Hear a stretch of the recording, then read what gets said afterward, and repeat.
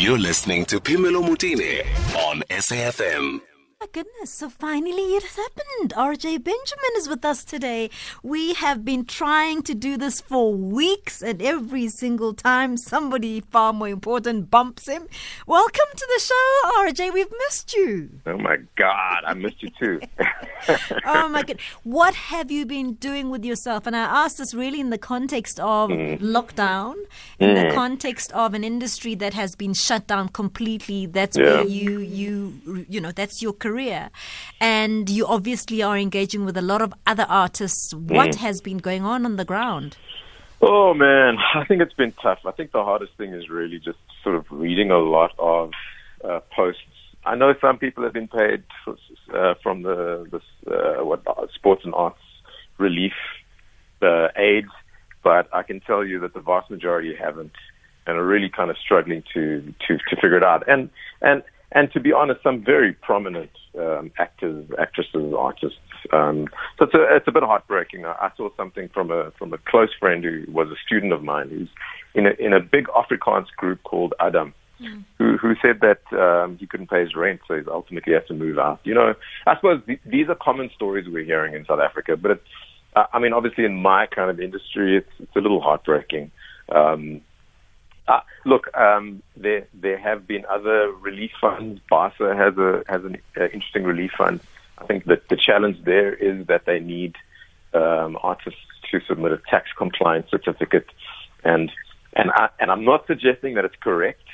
And thankfully, I can tell you I am tax compliant, but there's a lot of artists who are not, and shame. So they could get that relief. Okay, so let me come back to the question I asked you the last time, because I don't get the sense that we've moved from that point. So I'm like you, I'm seeing trenches of people as individuals, right? As individuals talking about their own personal experiences and what they are doing to try and get some relief from what this basket of money apparently is meant to be doing. Yeah. But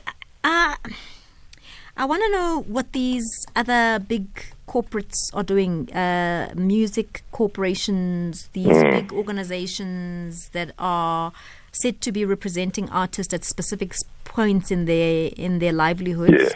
And at this point, and I ask you that question not because I'm singling them out, but other industries, for argument's sake, have taken on the responsibility of applying for the employees, for argument's sake. So a mining company would apply for the entire staff, and UIF has been saying, for instance, you know, don't come as an individual, come, let the company do all the work for you. It's easier, it's simpler, we can all just kind of work together.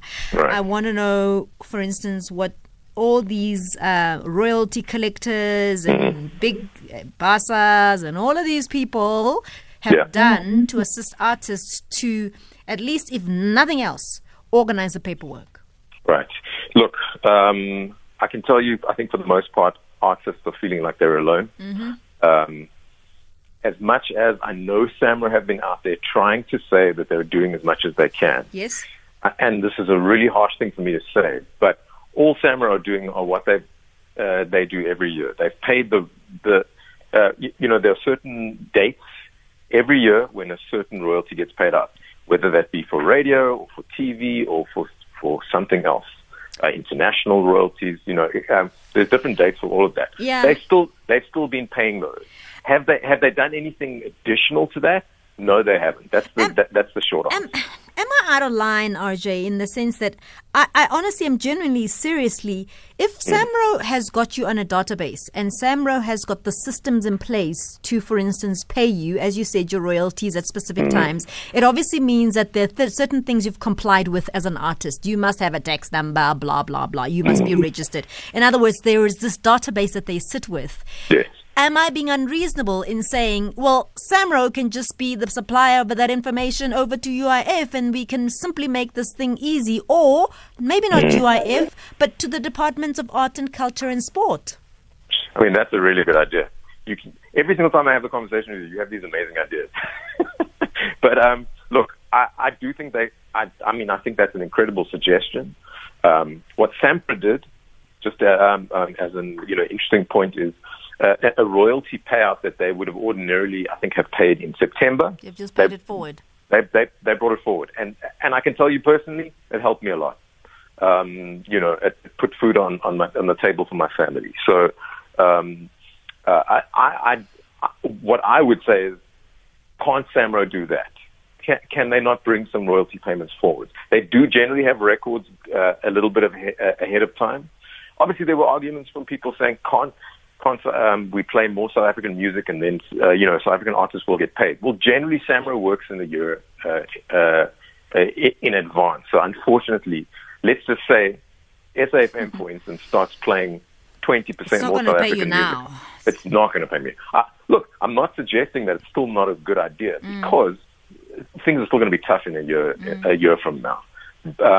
Samro have this, in theory, Samro, I know, have the systems in place to pay sooner than a year, but there are lots of logistics behind the scenes where they have to change systems, and that in itself could take another 6 months to really do. I think what you're suggesting might be a better idea because they definitely have a database. If I call Samro and for example, Samro do offer advance loans to their artists, to their members, and that's all based on what you've made in royalties in the past. But they have a way of calculating. Okay, so if he made X, Y, and Z, then he's eligible for so much, for 10,000 rand, 10,000 rand loan. Yeah. So they can do that, but they have that kind of information very quickly. So it's an interesting suggestion for artists who are struggling right now, because artists need money now. They don't need that big royalty payment that might be coming in September or October.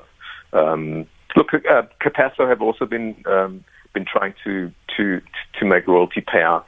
I know there's a lot of talks going on between SAMPRA, Capasso, or specifically SAMPRA and the SABC. SABC are still trying to make back payments. Look, people are definitely hustling and trying things in the background, but as it stands, I'll tell you what I'm struggling with, and I hear all of these suggestions, and these suggestions for me are not radical enough. They're not maverick enough, and I'll tell you why they fall short for me. It's because, for instance, you've given me a personal example of you being paid forward as an individual, and I'm saying, if you were interested in talking to, there was a press conference of sorts that I think I've missed because I was on the show that the minister was holding now, the Minister of Arts and Culture and Sport. Right. I don't know what he was saying this time around, but this is the point. We now know that there is some money, not a lot, but some money that he has set aside for artists, right? What has been required now is for people to individually work through the system and the forms and and I'm just saying, I cannot understand why this industry finds it so difficult to organize itself. I'm battling to understand it. At points when they have the capacity. So these, and I'm only speaking of Samro as an example. It's not the only one that I'm referring to now. Right, absolutely. These pockets of organizations that have got things in place that can identify an artist, that can verify an artist, that can say, over this period of time, this is either a fine artist, this is a musician, this is a producer, this is an actor. There are organizations in place. There are organizations that, for instance, organize agencies, actors agencies. Absolutely. But I don't understand why can't these organizations be the representatives of these individuals who are finding it so hard right now to, as individuals, deal directly with the department? Because it is a lot to deal with the department on your own. And I'm sure the department is also overwhelmed by one by one supply. Absolutely. And artists don't understand that. Look, you are 100% correct. I also don't understand this. I know that an organization like TUMSA, I think it's headed by Gabby LaRue and Camilla Lombard in Cape Town, along with Vicky Sampson, I think chairs TUMSA. They have tried to galvanize musicians together. Now, I'm not suggesting that everyone must join TUMSA or not. That's entirely up to you. Yeah. But I understand what they're trying to do. They're trying to create a collective, because artists are so frustrated because it doesn't feel like Samra are representing, or Sampra, or Capasso, or all of them together, and they do feel alone. And to be honest, when people are confronting organizations like Samra about it, generally you're receiving a generic answer back, which kind of feels distant.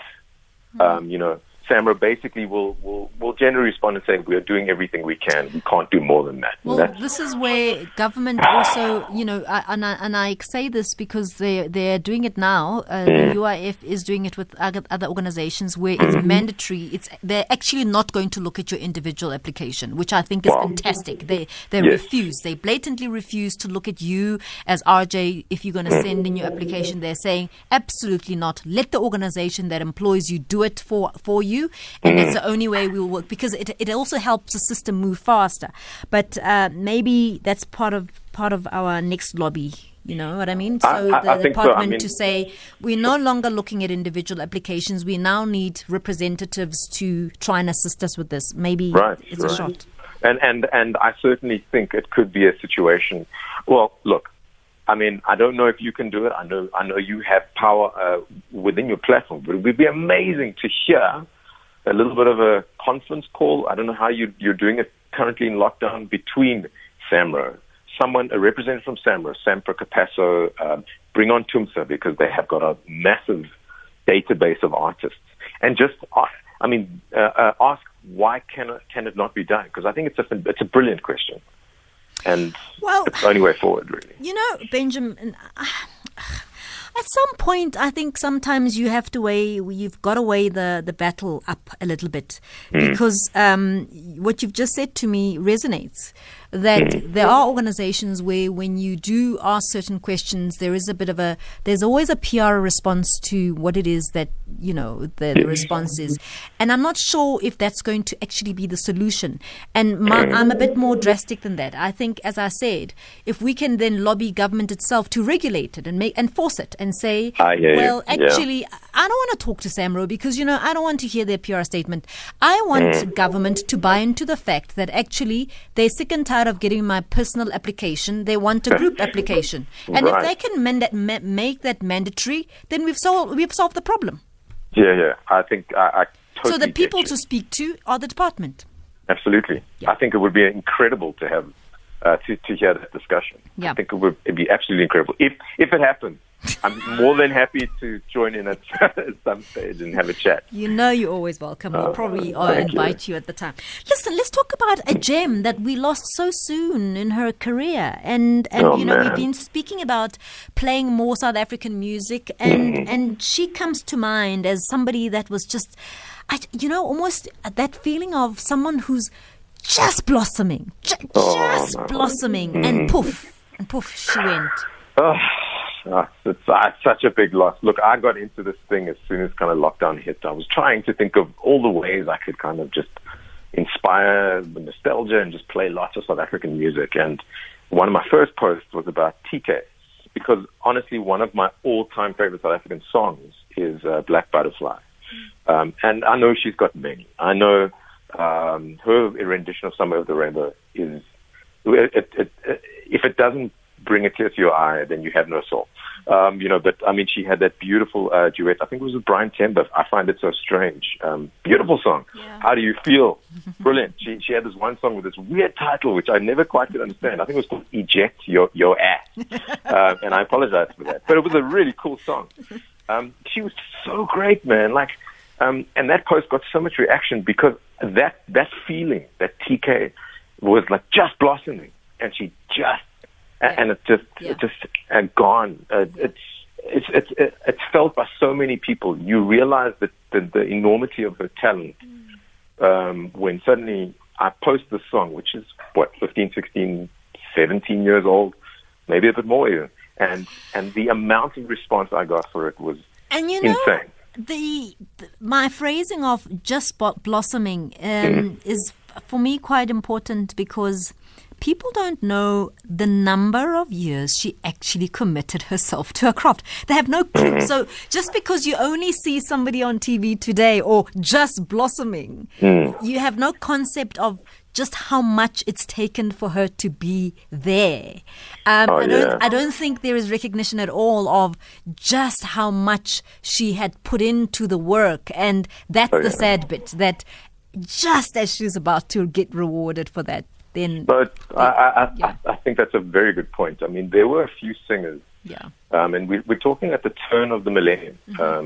She was one of them. There was another singer named Tima Reese, who was a part of this little collective that was starting to grow. Electromode was a label that seemed to be finding these young talents, but really kind of trying to develop them. They brought on Alexis Faku, who is one of my all-time favorite South African music producers, absolute genius in my opinion, to kind of bring these guys together, bring this absolute raw talent with incredible music production. And that's really where TK found herself. I remember I used to do a lot of work at a record label called Jazzworks, which is owned by Robin Cole, who used to be married to Lyra. And TK was always there doing sessions. Always there. Practicing. Absolutely. That's where I met her. Let me tell you something. In the early 2000s, I would almost say, I don't know, but about 50% of all adverts that you heard on TV, you were hearing TK's voice. She was such a popular session musician. And why? Because even as a young TK, everyone could hear the control, the finesse, the sophistication of this young, raw vocalist. And so she was starting to become one of the most used session singers in the country, even if it was just for an advert. The fact is, people saw this talent. And I'll tell you what, she was a huge loss, not just as a commercial artist, but even in session singing. It took a long time until people actually kind of found someone to fill the void that she had filled for so long. Let's play some TK. That's the music of TKZ. Listen, RJ, we've run out of time, but that's nostalgic stuff, hey? The world is mine. It just makes me happy. All of that stuff. I've got goosies just from listening to those songs. I can listen to them all day. Amazing. Gosh, I wonder how Gabelo describes himself to his children now. About that time. Oh, man. Yeah. Listen, it's always lovely. Let's do this again next week. Thank you so much, RJ Benjamin. Thanks. Good chat. Cheers, Melo. Thanks, bye-bye. All right, coming up on the Beyond the Headline with Mungi Gwala is that the High Court in Pretoria has now ruled that all members of the South African National Defence Force who were present when Collins Khoza was assaulted to death should be suspended. They're going to be speaking to an analyst and trying to get more details on how that process is going to be happening. Thank you so much, everybody, for listening in. It's been a wonderful week. Thank you for your graciousness and everything else that went with it, and everybody who sent in voice notes and WhatsApp messages. I'm sorry I can't read all of them, but we do recognize them and we do see them. So let's do this again next week. 1 o'clock on Monday is when I'll be back on the radio. Good afternoon.